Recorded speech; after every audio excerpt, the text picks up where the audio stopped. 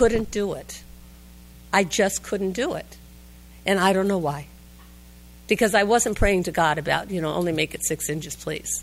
I didn't go that far. And so it's those kind of things that I have continuously said, I have to leave my abstinence up to God. But the important thing, I think, for anyone, in my opinion, and this is my personal opinion, is to start with something. You have to start with something so that you can get on the road, because it's the steps and it's going to that power that is greater than yourself. It's getting this out of the way. And it's also page 417. So I will tell you that in my abstinence, I actually have written a card out, and I keep it on my desk, and I keep one around with me. There's 3 things that are really important to me. Number 1 is to set aside prayer. God, help me set aside everything I think I know about whatever. And to have an open mind. Next is the 3rd step prayer. God, and I love this. Here, I got to tell you, this is how I'll do. I'm feeling sick, or I'm feeling crazy about my youngest son. That'll be one that'll get me. I'll start worrying about him. And so I'll go, God, I offer myself to Thee. Because myself right now really wants to control Warren's life. And I know that doesn't work. So I am feeling like a crazy person. So would you just take me? Just take me. Take me over, because this is not working. Relieve me of my difficulties and on and on and on. This is how I talk to God. And 3rd, the acceptance. And I love page 417, because when I feel disturbed, and I don't know how many of you, but when I feel disturbed, it's right here. So when I feel disturbed, I know I'm trying to get back into control. So I will read that, just that little part of it. My brain is clogged right now. Help me, somebody help me. Acceptance is the answer to all my problems. If I think some person, place, thing, or situation should be differently than it is, then I'm trying to take over. And how do I know that? So I have a little saying too. How do I know I'm supposed to be standing here right now? Because I am. How do I know my head is supposed to be clogged right now? Because it is. So like when I'm not feeling well this week, I'm walking around the house like this. Okay, God, you decided you wanted to give me a cold. I got it.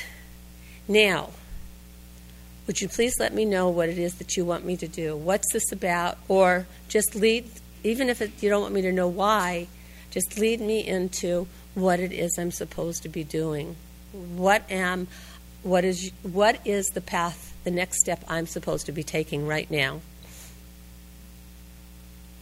And it's amazing. And so I think you have to do that same thing with abstinence. You go quiet. I have them go quiet. Go into, okay, what's the first step that I can take with abstinence? What's the first thing that I can do? Is it a simple thing like I'll make, that was one of the first things I did, my breakfast. My breakfast is the same all the time. It sometimes varies if I'm traveling. But for the most part, it's pretty much the same thing. There was something I had been thinking.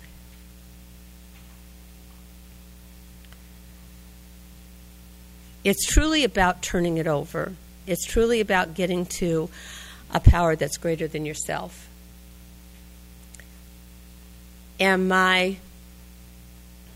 abstinence is a route towards that. Oh, I know. And I will honestly tell you that I am envious sometimes of people who can have that beautiful abstinence of 3 meals a day, nothing in between. Oh, wow. I mean, if I could have it that simple, just like that, that is like a dream, but it's not my dream. And that's what I have to accept. That's part of the acceptance. It's not the way that I could do it. So I work with each person individually to find out where can they start so they can get on the road to the 12 steps, because that's where the freedom is. Thank you.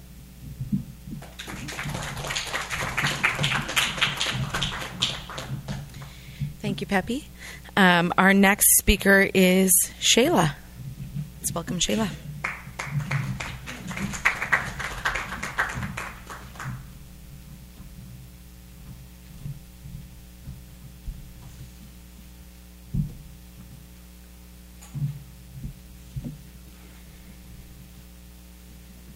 Good morning, friends. My name is Shayla, and I'm a compulsive overeater. Hi, Shayla. Abstinent today by the grace of God and the Fellowship of Overeaters Anonymous. Today I want to talk to you about practical ways to abstinence, how to make a beginning. Well, first off, what is abstinence? When I came to OA 4 years ago, I was 6 years sober in another program, but I didn't know what abstinence meant as far as the food was concerned.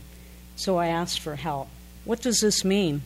The kind ladies at my first meeting gave me a newcomer's packet with the Dignity of Joyce booklet, and they suggested that I write down everything I ate for the next 2 weeks and to identify any binge trigger foods. So I went away and I read the material and I prayed about it. At the time, the suggestion to write down all my food just didn't sit well with me in my spirit, because in my disease I was a compulsive dieter, and this reminded me too much of a diet. Nevertheless, I read the material and I used some suggestions to define my abstinence and formulate an eating plan that I'll tell you about a little later. For much of my life, I was within what they would call a normal weight range. When I was a teen, I got into drugs, alcohol, and food simultaneously. I would drink, smoke, eat, use drugs, and then diet and exercise. When I was in the 9th grade, I gained 15 pounds that I eventually lost by starving all day, binging at night, and going to aerobics classes. When I was in 3rd year university, I gained 20 pounds, but this time I logged my food on the computer, increased my exercise, nothing too extreme. 6 months later, the weight was gone. Everything seemed sane at the time, but looking back, I can see how the disease played out in many different ways. I would work hard all week at school, and then I'd go on a weekend drinking binge. I would try to quit smoking and drink Slim Fast for a week so I wouldn't gain weight.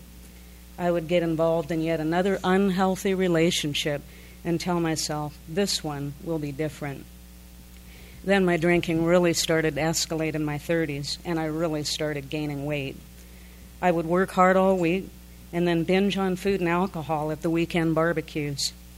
I was 35 pounds overweight at my highest weight when I quit drinking in September 2004 by the grace of God and the fellowship, and I'll have 11 years this September.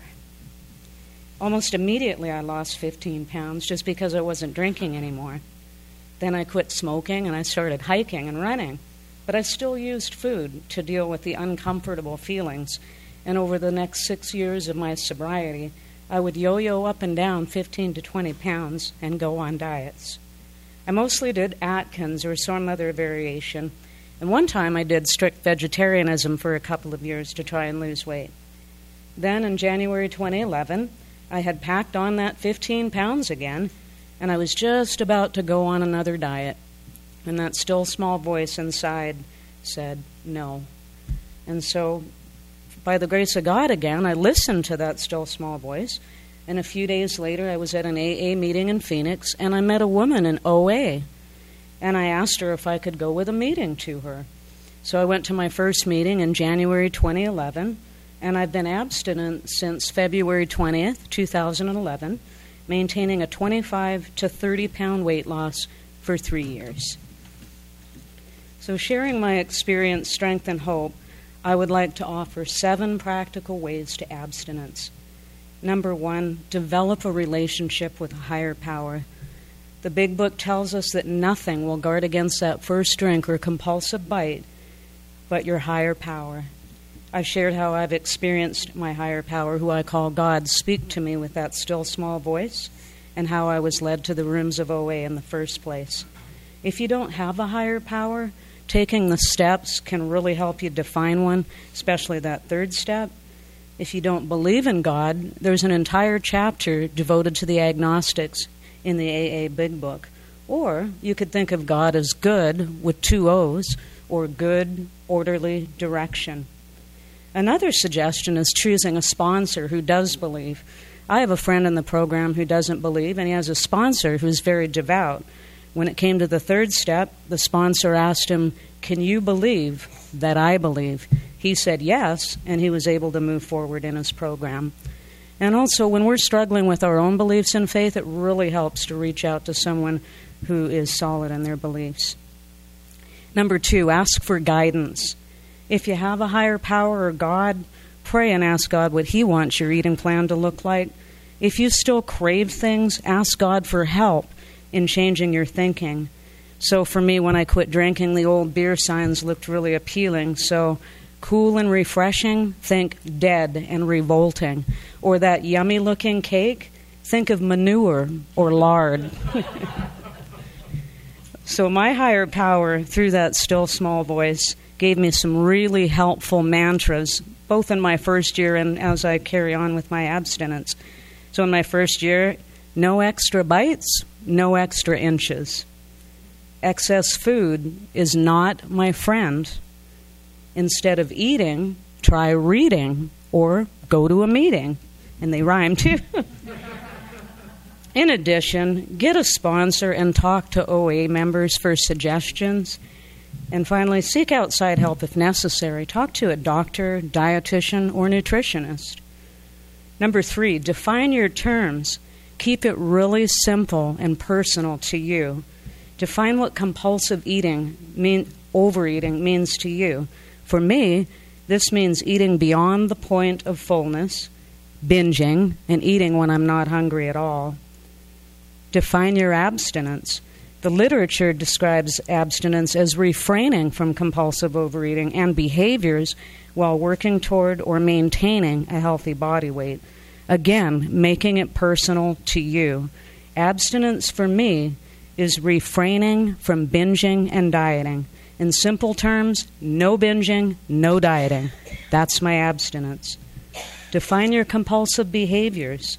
For me, that's dieting, binging, undereating or filling up on coffee and not eating at all, weighing myself too much, tracking calories obsessively, or excess exercise.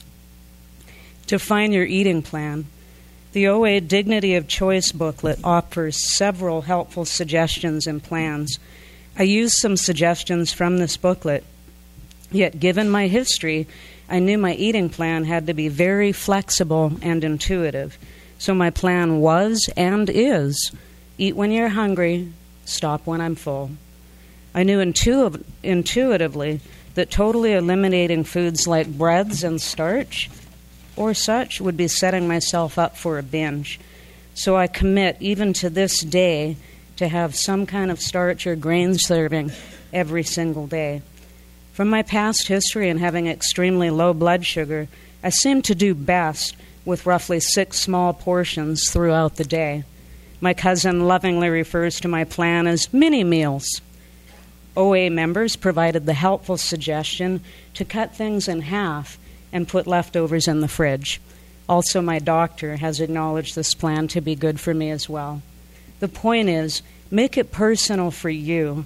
Maybe you need to weigh and measure. Ask for guidance from your higher power and others. What works for me may not work for you, and vice versa. Number 4, be really gentle with yourself. My disease was a slave driver. Before recovery, my sole purpose was to get up in the morning and exercise off the binge from the night before. In recovery, I walk because it's good for me. If I do have extra food, I don't beat myself up. Flexibility. Avoid extremes. Don't say, I had 4 extra bites, I blew my abstinence. No. Or, I didn't walk 4 miles today, I'm a total loser. No. Some helpful tips. Sometimes a bite is just a bite, but be careful. A bite can lead to a binge. Flexibility. Having a coffee, more water, a tea, or a diet soda today might help me with my abstinence. Tomorrow, it might be the disease trying to sneak in and get me filling up on fluids and not eating. So check in with God and your sponsor. Remember, it's progress, not perfection. This is a spiritual program for me. My goal is to make spiritual progress. I'm not binging anymore. It's been 4 years. That's a miracle. If I do have a few more bites or get grazy, it doesn't mean I've blown my abstinence. I pray and ask God to help me, and I do the next right thing. Number 5, allow your abstinence to change over time as you are led by your higher power. Be teachable. What works today may not work in the future, and vice versa. It didn't work for me to weigh and measure in the beginning or write down my food and track my calories. It does now, especially with the carbs, as long as the weighing and measuring doesn't get compulsive. I used to take restaurant leftovers home. Now I order smaller things and leave them behind. Also, many people eliminate some things, and then over time they'll allow some things back in. One lady I knew allowed nuts back into her eating plan as long as she ate them in front of other people, but she never allowed popcorn back in. Caution, if you have fully conceded to your innermost self that you're an alcoholic or a sugar addict, probably not an area you want to play around with.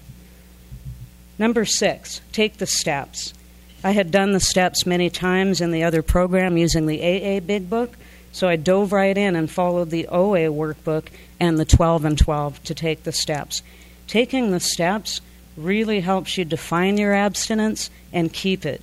Also, when you take others through the steps, this really helps as well. Number 7, use the tools of recovery. A plan of eating. I define mine. I make time to prepare my food, cook up good proteins and veggies for the fridge, so when I'm hungry, I don't grab junk. I take my lunch and I eat out less. Meetings. It's suggested to go to a step study, a women's study, or a men's study, and a mixed study. I go to 5 12-step meetings a week. If you're struggling, 90 meetings in 90 days can really help you get abstinent. Sponsorship. I have a sponsor I'm in touch with on a regular basis, and I sponsor others. Writing. Journaling in my first year, this really helped with the desire to eat when not hungry. I would write down quite a bit of details about the feelings. Even now, I jot things down in point form and share them later with my sponsor. I even try to picture it as though I'm writing it out to God. Telephone. I call other members to see how they're doing or share any struggles I may be having with the food. This generates conversation and helps us both. Anonymity. This keeps us humble, yet when the Lord leads me to share to help others, I do so. Literature. I read the 12 and 12, the Big Book, the Lifeline, and right now I'm reading the Abstinence book. And also, Kindle is really great for traveling because we have enough stress when we're on the road, staying in hotels. I like all my recovery books on my Kindle. Service. I lead meetings. I've led meetings from the beginning. This really helps me with my abstinence. But for you, it might be helping with the greeting, setting up chairs, making the coffee. The point is, be of service. It really helps. Action plan. My action plan started out with walking 4 miles a day, and now it extends to more overall wellness, like getting enough sleep and monitoring my activity level so I'm not going overboard, running around, doing too much. Make your action plan something that works for you. Take steps toward improving your overall well-being in life and ask for guidance on what this might look like. Maybe it's developing more of a routine, starting some volunteer work, or a fitness plan. Make it fun. I make a game out of getting my 4 miles in by tracking the steps on my pedometer as long as it's not getting compulsive. So I'll park far away and walk to the mall, unload the groceries in several trips, and sweep and mop the floors at home. Make it attractive. I use a pink container for leftovers and bright colored measuring cups when I'm measuring things out. And I'd like to close with 10 small tips for abstinence. Number 1, listen to your body. Check in with yourself. Are you really hungry, or is it head hunger? Number 2, use the 15-minute rule. Wait 15 minutes to see if you're still hungry. Go do something else. Wash the dishes. You might find that you weren't hungry after all. Number 3, make use of the slogans. HALT. Don't get too hungry, angry, lonely, or tired. This too shall pass.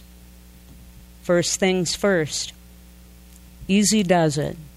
Do the next right thing. Number 4, sleep.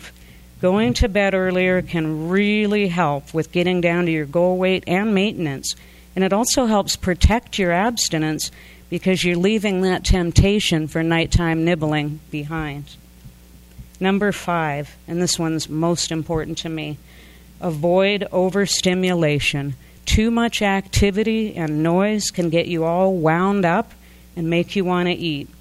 I set limits on myself for the amount of time I run around with my friends because too much of that, I get overtired and I want to eat.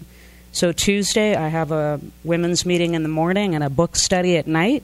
And if I go out to lunch with friends, I say, I have to be home by 3 o'clock, even if I just lie down and watch a movie or just have that quiet time.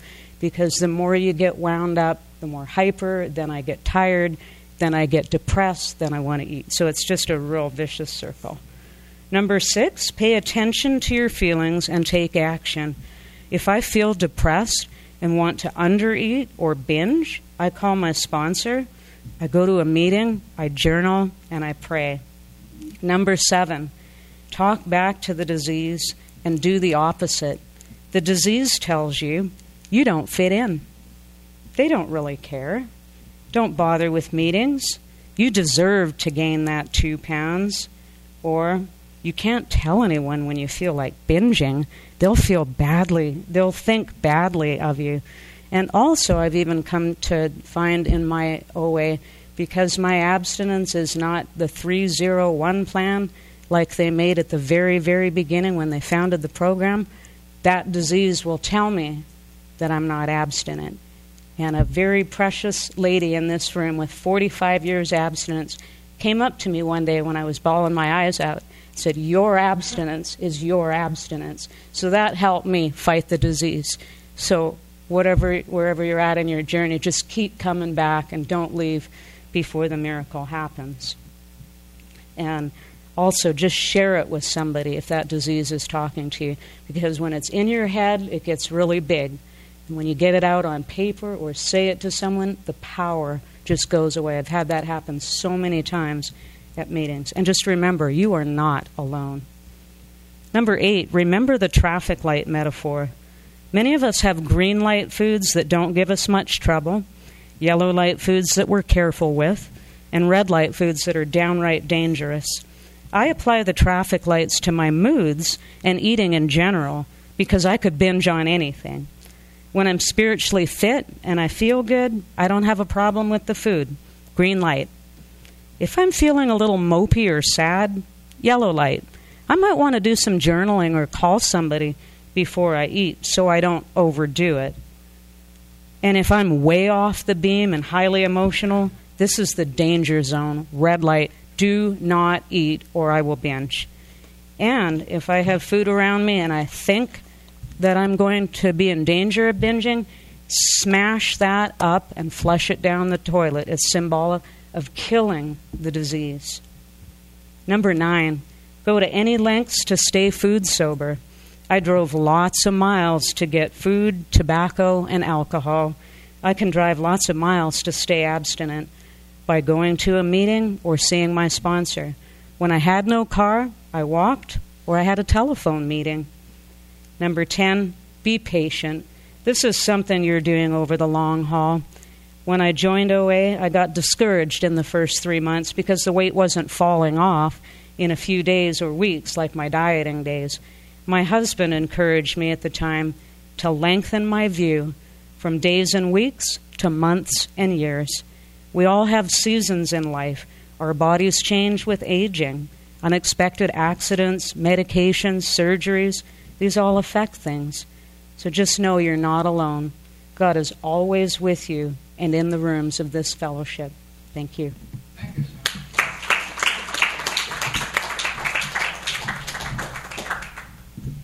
Thank you, Shayla. I just want to remind everybody, if you could pass the basket around to write your questions on there. After our third speaker, we will be choosing some questions from the Ask It basket. So we'd love to hear your thoughts. And now let's welcome Pam.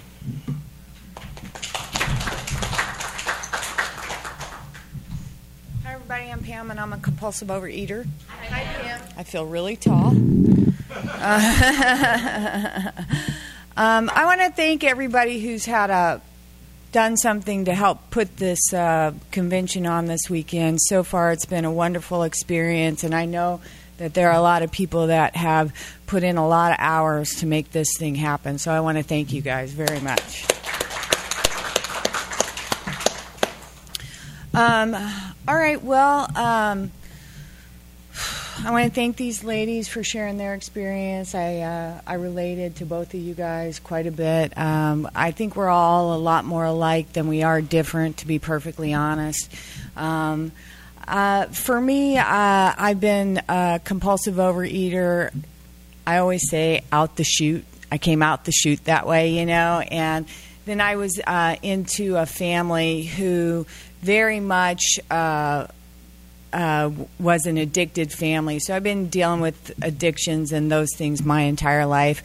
And I've been overweight since I was a little kid, and I got teased about it quite a bit. And, I actually had somebody say to me one time, Pam, that was a really long time ago. Can't you just forget about that? And I'm like, well, no, I can't. It makes me hungry. And,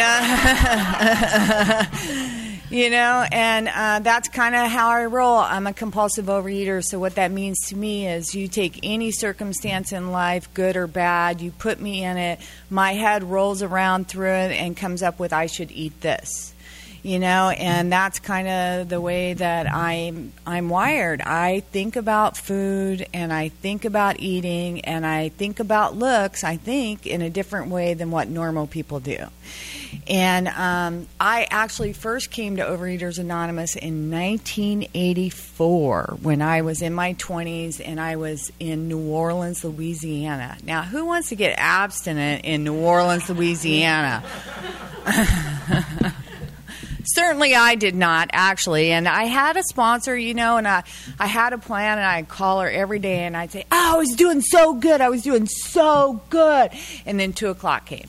And then what always happened at 2 o'clock is I got a little tired, and I need a little boost. Well, what's good for a boost? A little sugar is good for a boost, So it was like Groundhog Day every day. I would call that lady, And she listened to me.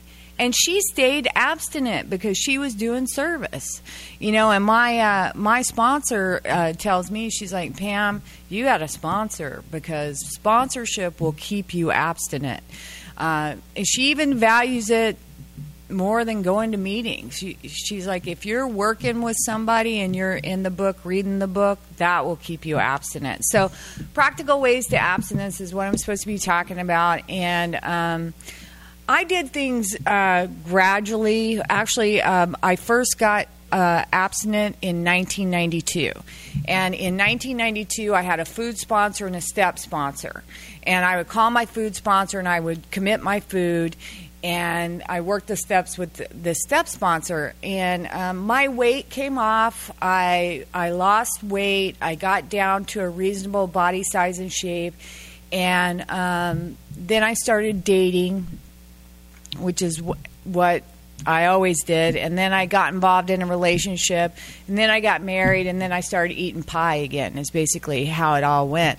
Because, I always wanted to lose weight, so I would get a fella, and then I thought I would be okay if I had the fella. And I wasn't okay, so then I would go back to using food to deal with life on life's terms. And between 1995 and 2011, I come back to OA different times and have short periods of abstinence. And but I still was like hanging on to food. And I got, back in 92, my sponsor said, Pam, you know you're not doing this, right?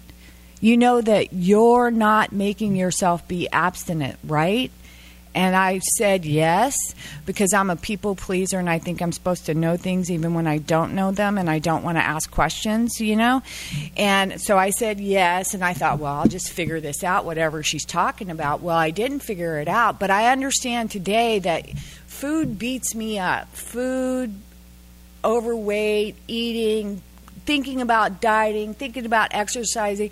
I mean, I've run marathons. I've taken diuretics. I've taken X-Lax. I've done a whole bunch of diets out there. I've done a bunch of things, you know, and I did all of those things because I hated my body. I hated my body size and shape. And I wanted to have this other body size and shape that, number one, I'm never going to have. Never going to be a size 0. If I'm a size 0, I am not well. You know, I have got some shoulders on me. I was not built to be a size 0. So anyway, I did all these things, and I hated, and it wasn't loving. It was self-hate. Every single time I did those things. I tell you, I'd probably still be running marathons today, but they only kept 15 pounds off of me. If they'd have kept 30, I'd probably still be running them, you know. But in my mind, that wasn't even a pound a mile, you know what I'm saying? And that definitely was not worth what I was putting into it. So I am, you know, one of my ways of purging, consistent ways of purging is through exercise. So I've done diets. I've done other methods of trying to control my body size and shape. I've done a lot of exercise. So all of those things have to be addressed when I'm talking about, you know, being abstinent. So what ended up happening for me is it took me about 4 years to get the abstinence that I have today. And I started out, I just started out eating 3 meals a day and nothing in between. And then I did that for about 6 months. And then after that, I let go of one food item that was giving me a problem. And I let go of it, but I didn't let go of it because I wanted to lose weight. I let go of it because it was causing me problems. My doctor told me, you know, if you don't do something about this, you might have some real long-term problems in the next 10 to 15 years. He very rudely told me I wasn't getting any younger and that I needed to start really looking at these things. And I told you guys at the beginning that I come from a family of compulsive overeaters and addiction, and I have family members who have real significant problems due to their overweightness. And so it's not like the disease tries to lie to me. It says, oh, it's just food. It's not that bad. It's not like you're doing this, and this. It's just eating. Everybody does it. Everybody eats this way, you know? And that rationalization, that minimization, and I'm not grateful for the problems that my family has, but because of the problems that they have, it makes it really real to me that this disease is serious. And that bite does matter, and it does matter what I have to eat, you know? And when I first came to program in 1992, you know, there was a lady in my life that told me that abstinence was about no random eating and a surrender to moderation.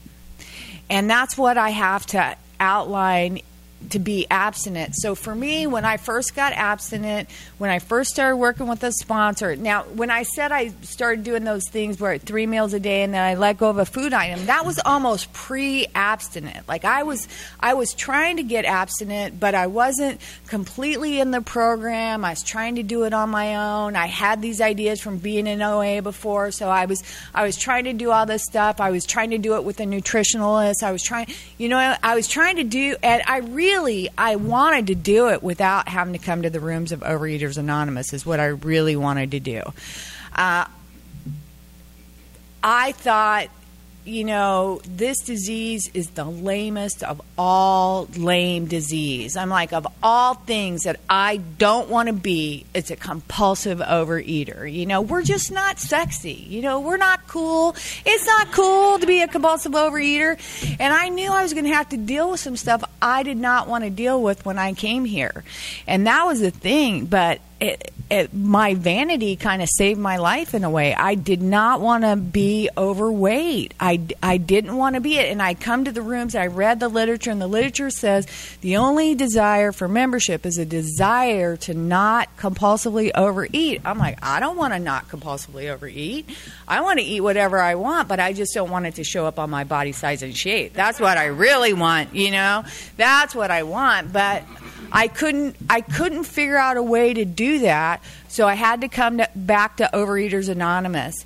And I needed the fellowship of Overeaters Anonymous to be able to do these things consistently. And then I got a sponsor.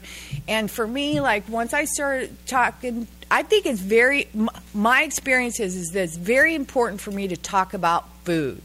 I have to talk about food, not text food, not do this other stuff with food. Talk about food. And so I would I would call my sponsor every day and tell her what I was eating. I'm eating this. And I knew that my food plan was a little bit different than my sponsor's food plan, and I was calling in a certain food item. One day I remember, I talk about this all the time. It was significant to me. And I said, I'm really kind of ashamed that I'm eating this food item, and I know you don't eat this food item. And I'm glad that I said that, because it got this stuff out because if I don't talk about it, I will act out on it for sure. I will act out on it.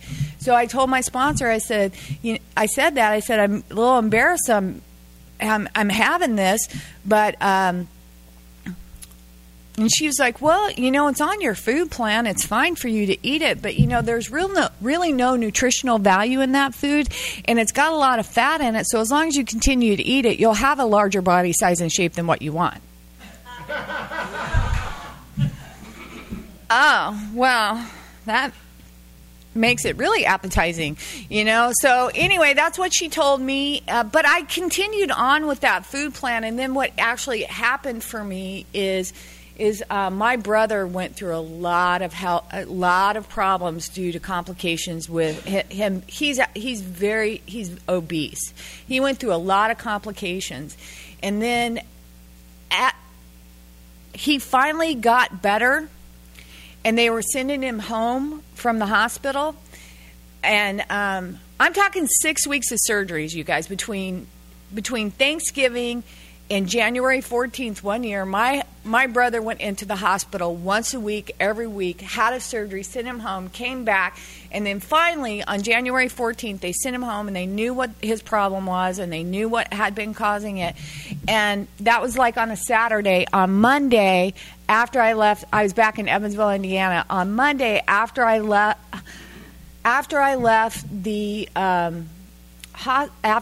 an OA meeting, my sister called me, and she wanted me to go get my brother some food that he likes, and it wasn't good for him. And I'm like, I did not want to tell her no, because I knew she was going to get mad at me. Because whenever I came home, we always did all of this eating stuff. We always bonded over eating, and then we always, and I always paid. And I'm like, I'm not getting him that food. I said, I'm not going all the way across town to get that for him. That was my first excuse. She goes, oh, well, you can go over here to this place. Do you know where that place is?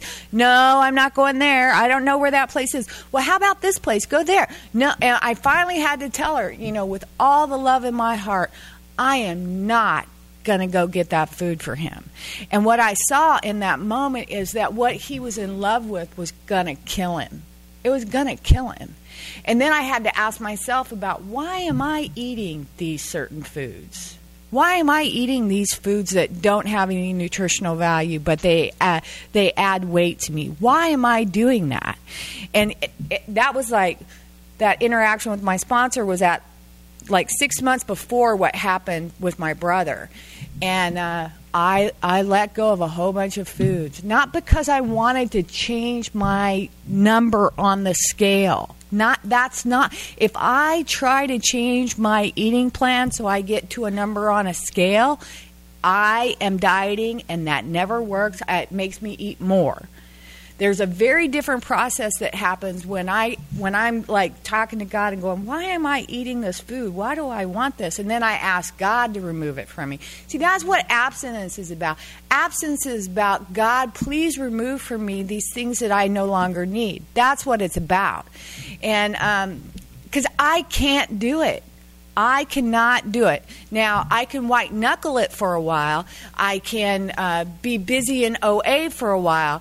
But when the caca hits the fan, either I'm surrendered over food, and food is either the problem or it's not, And if it's the problem, then I got to have some kind of higher power. And I know in OA we're funny about higher powers, but I got to have a power greater than myself that removes this stuff from me, because I honestly, of myself, I cannot do it. I am 100% convinced of that. And then what I do in OA is I have a plan of eating that I stick with, and I do it 100% no matter what. It works every single day. It's not that complicated. It's very clear. And if for some reason, I did want to say that, like, there was a time like between a year and 3 years of abstinence, or between a year and 2.5 years of abstinence, I did not change my plan at all for any reason. People would say, oh, would you like a little bite of this at lunch? I go, no, I don't want a little bite of this at lunch. I did not eat randomly. So at all. Now, I'm not that way now. I'm a little bit more flexible today, but I did a period of time of that because I wanted to make sure that I got the no random eating thing. Okay, so I know I've been kind of all over the place, and I'm sorry about that. But the higher power has to do for me what I can't do for myself is really, really my experience. And one of the other things, I remember one time I bought this stuff, and they sell it at the health food stores, right? So it's healthy, right? And so the next thing I know, I want to have this stuff at every meal. It was like 3 days or something like that, and I realized, oh my God, I'm wanting to have this with every meal. And I thought, this is not good. This is not good.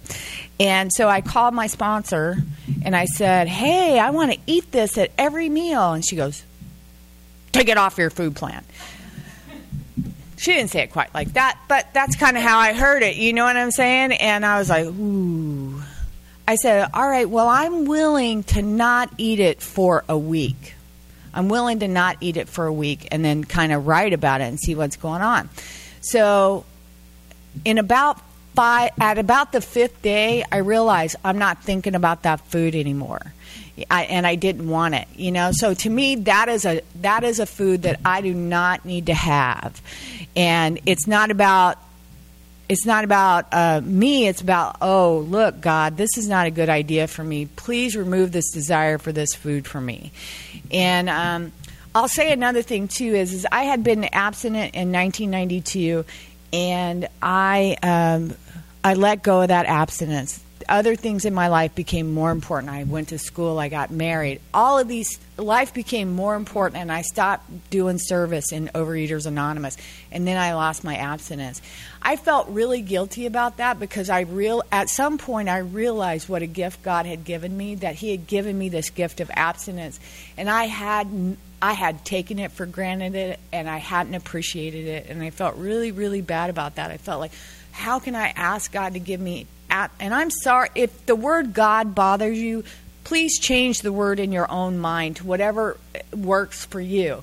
But I don't mean to offend anybody when I say this. I'm just sharing what happened to me. And I said, God, I'm so sorry that I took that gift for granted. I don't even feel like I can ask you to give me that gift back. But here's the deal about higher powers and God is they're not like people. They don't go, you didn't do that the right way, so now I'm not going to do it for you. That is not the way that HP is. He always loves me, always wants what's best for me. And if I'm willing to ask, that higher power will definitely give me gifts that I do not deserve. And that's what happened for me. And I would read the big book. I would read that part out of step 10 where it says, the problem has been removed. And I prayed for that. I prayed, dear God, please remove this problem from me. At first, I didn't really mean it, and God knew that. I'm like, God,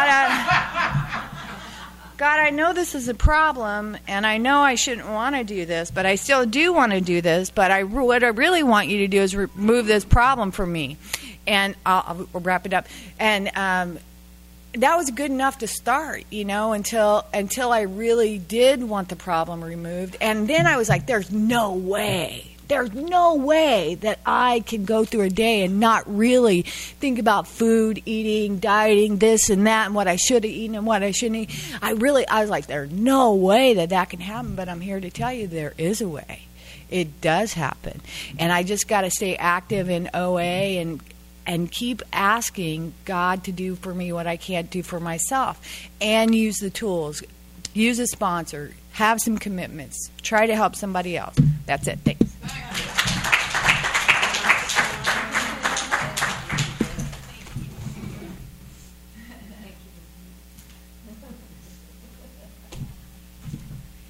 Thank you, Pam, and thank you to all of our speakers and sharing your experience, strength, and hope. That was great.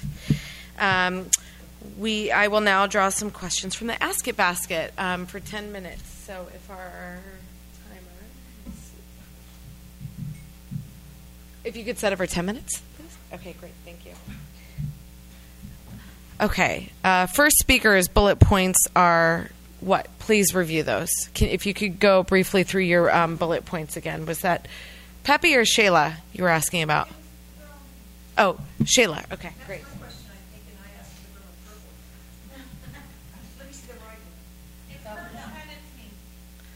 It's blue. First speaker's bullet points are what? Please review your bullet points. Sheila.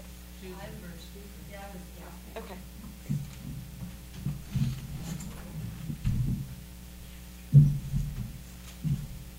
I don't know if I had bullet points, but how I would start out with my abstinence is what can I do?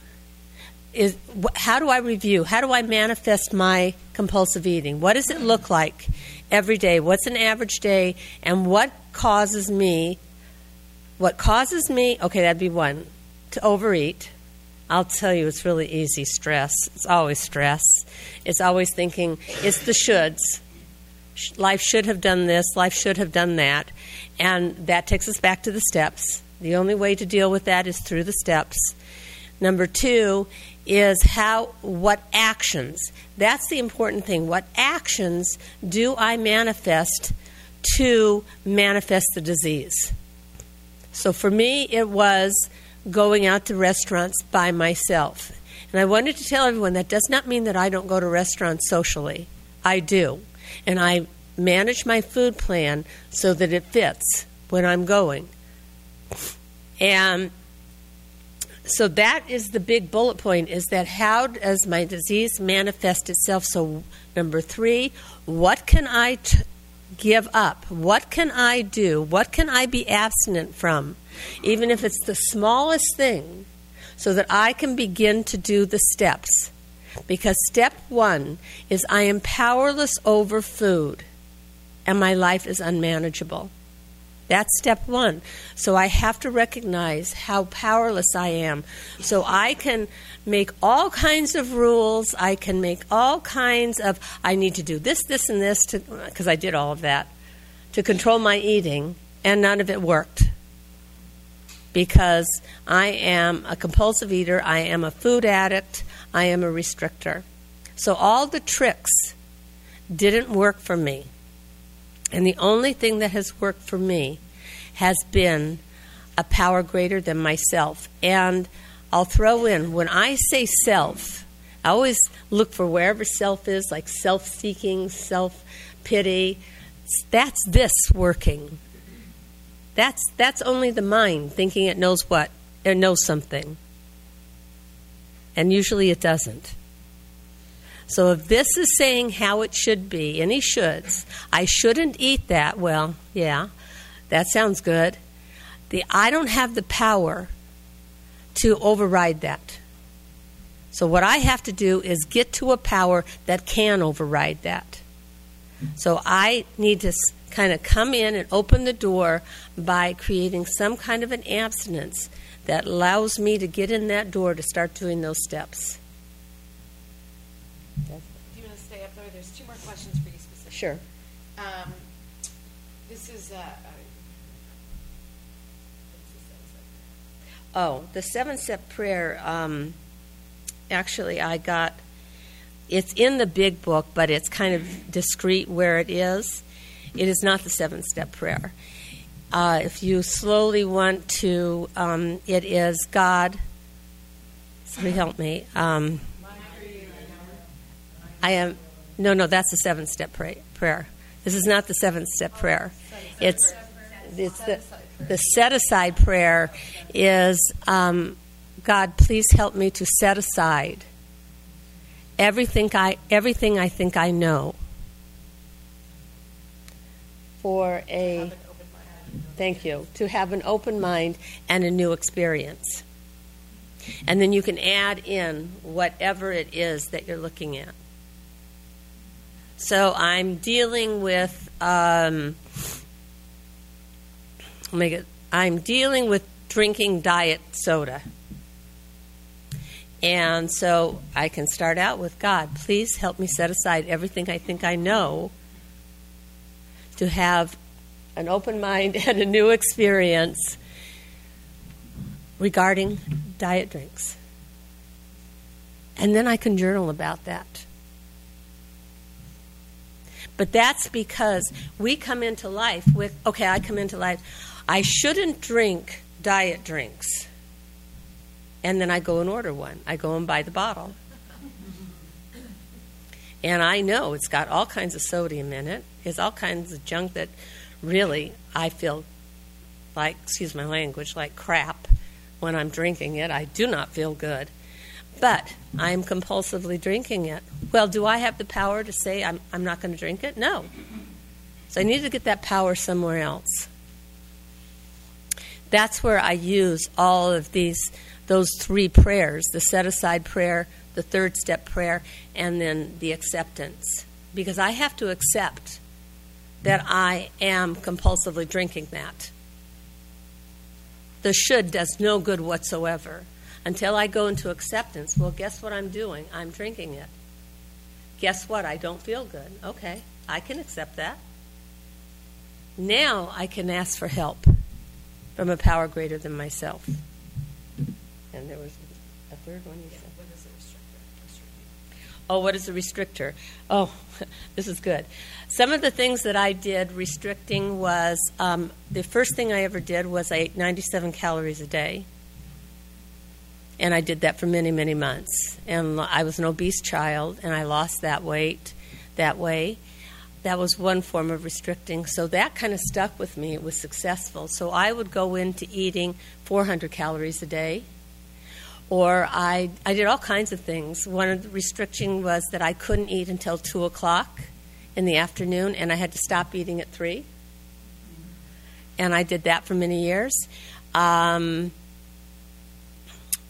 restricting. And there are times when I was close to anorexic, but didn't look that way to me.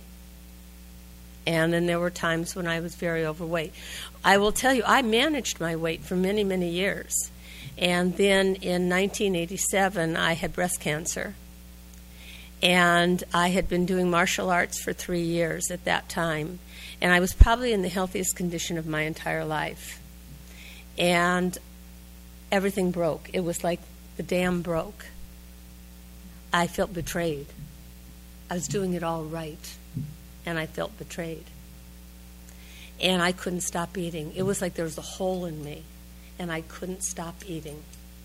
And I gained weight, and I will tell you, I think it was one of the biggest blessings of my life.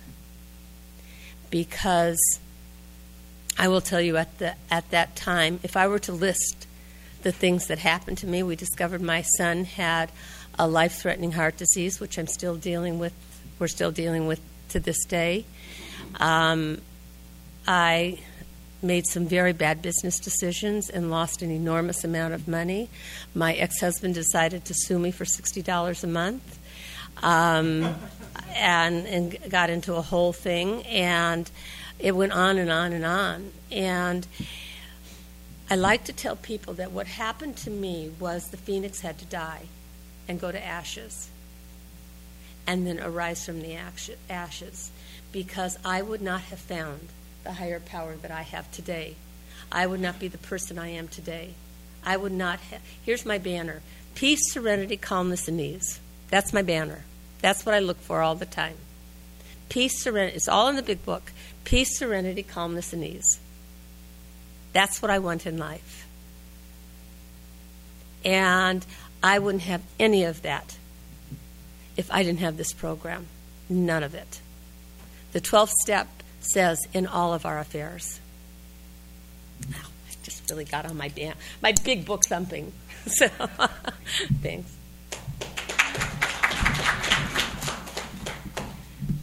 For any of the ladies, any words for a new OA member?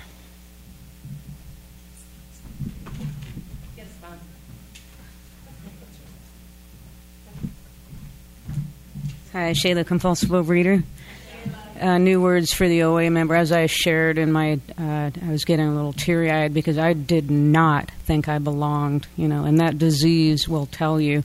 And I respect the traditions and what have you, but to give a little testimony of my drinking, I sat in open meetings for 2 stinking years because I think I've heard with diet soda, I can totally relate to that, because the fluid, that can be your food.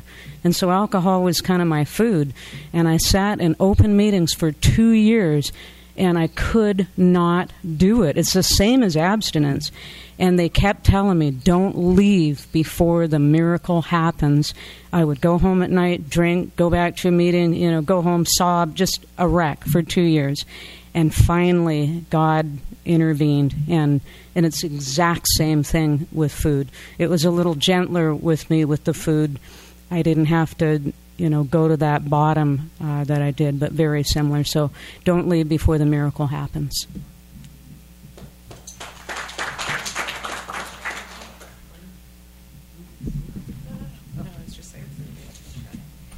How do we stop hating our bodies?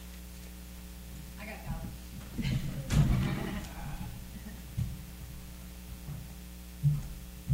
Pam, compulsive overeater. Here's what I did for a long time is I wrote, Dear God, please fill me with self-love, self-acceptance. Please take away my insecurities and my need to compete. And the rest of it actually came out of step 4 out of the AA 12 and 12. But please make me a worker among workers, a family member among family members. What's the other one? Friend among friends. And so I really believe that asking God for self-love and self-acceptance had a huge thing to do with me stopping, because I started loving myself. You know, I have to listen to what's going on the inside. Like, okay, I'll tell you guys, when I turned 45, I bought this little dress. I mean, it was little.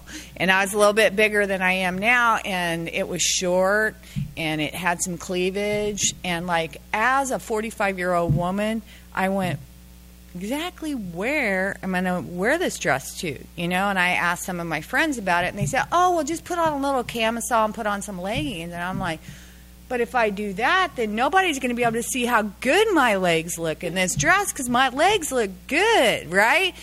And and so I was like very convoluted about, I'm a 45-year-old woman. This dress is like for somebody much younger than I am, and maybe a little bit thinner than me, right?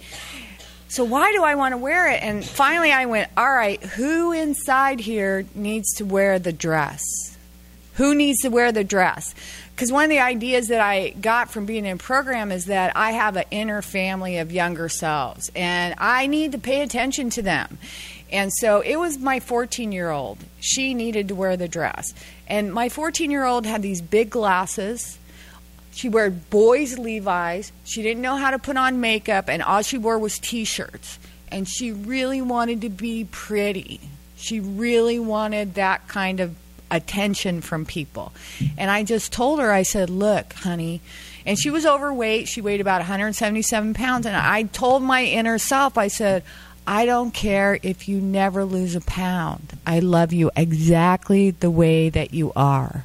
You're exactly fine. And I really believe that came from me writing those God letters. Dear God, please fill me with self-love and self-acceptance. And you can add stuff to that to ask God about that. That's it. Oh.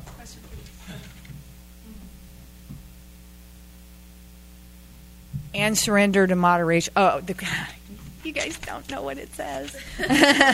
Pam, finish your quote on abstinence. No random eating and a surrender to moderation. That's that. Huh? Yes.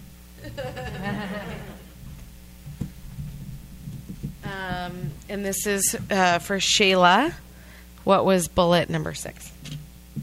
Bullet point number 6.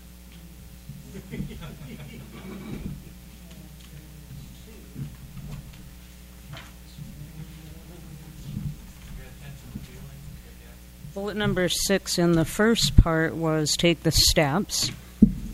And bullet number 6 in the second part was pay attention to your feelings and take action. If I feel depressed and want to undereat or binge, I call my sponsor, go to a meeting, journal, or pray.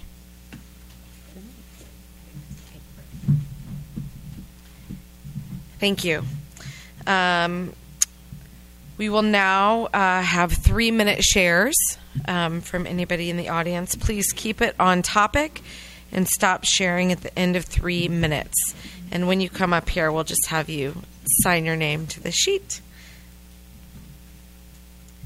Who wants to recover? Come on up.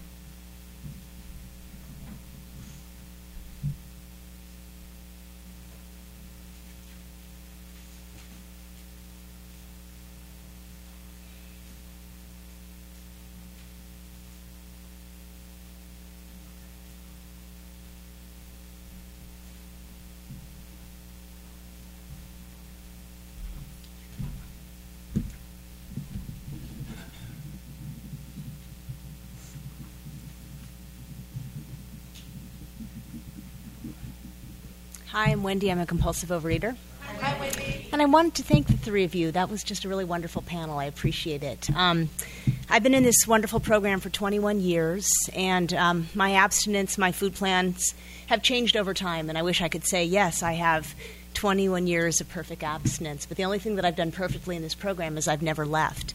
So when I'm working with people, when I'm sponsoring, or when people are new, I just encourage them, what is biting your butt the hardest? Just start simple.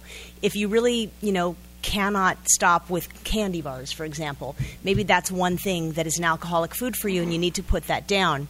I'm from the San Fernando Valley area, and I heard a speaker once say, find an abstinence that you need your higher power for. And that kind of scared me, That was a bit, because that's the deal. I can go to 7 to 10 meetings a week if I choose, but if I'm not actually working the steps and seeking a higher power or God's help on a daily basis, it's really difficult. And I really liked what I heard here about just learning to have that balance and remembering that, it's not up to me. I can will it. Every time I've made a change in a food plan or an abstinence, it was that quiet, gentle, persistence God thing saying, maybe not. Or just maybe not for today. Even, the fact that, we're here in San Diego. There's a gorgeous, huge mall across the street. I totally wanted to go there. But the quiet voice said, you know what, honey, go to Trader Joe's, get your salads. That way you'll be taken care of. Put them in your fridge, and it's taken care of. And this morning when I said my prayers, usually I've been saying to God, especially lately, please help me with my food choices and amounts. And then I laughed. I said, oh, wow, it's already decided. I bought into the dinner. I have my salad waiting for me. So it's simple. This program is simple. And, what's also come to mind for me is that it's the one day at a time thing. When I was taking my morning walk and I started thinking, oh my gosh, when I'm doing this, blah, blah, blah on Monday, and I stopped and I said out loud, there's no one around. I said, let's just be in today. What are we doing today? Where are we now? And just learning to have that self-love. I was fixing up my hair today and, I'm looking in the mirror and, there's not clothes on. And I just, I didn't say it out loud, but just, I love you. You are okay as you are. You might not be at your low weight in the program, but you're beautiful. You are a good person. You're one of God's kids just for today. So that's part of my abstinence for today. Thank you.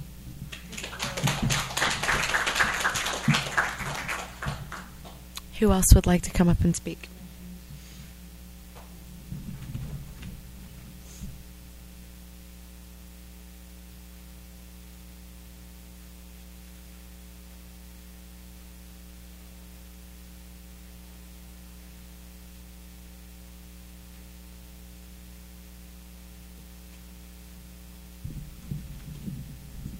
Well, if nobody else would like to share, we can go ahead and close this session. Any last burning desires? Anybody who wants to speak from their seat? Okay.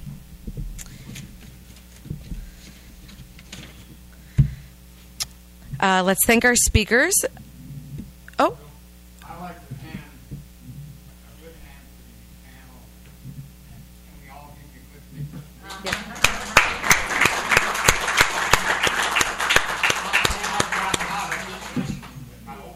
Oh, thanks, Virgil. Thank you, everyone. Thank you to our speakers and everyone who shared and all who have done service for this session. Let's stand and join hands as we close with the OA promise. I put my hand in yours.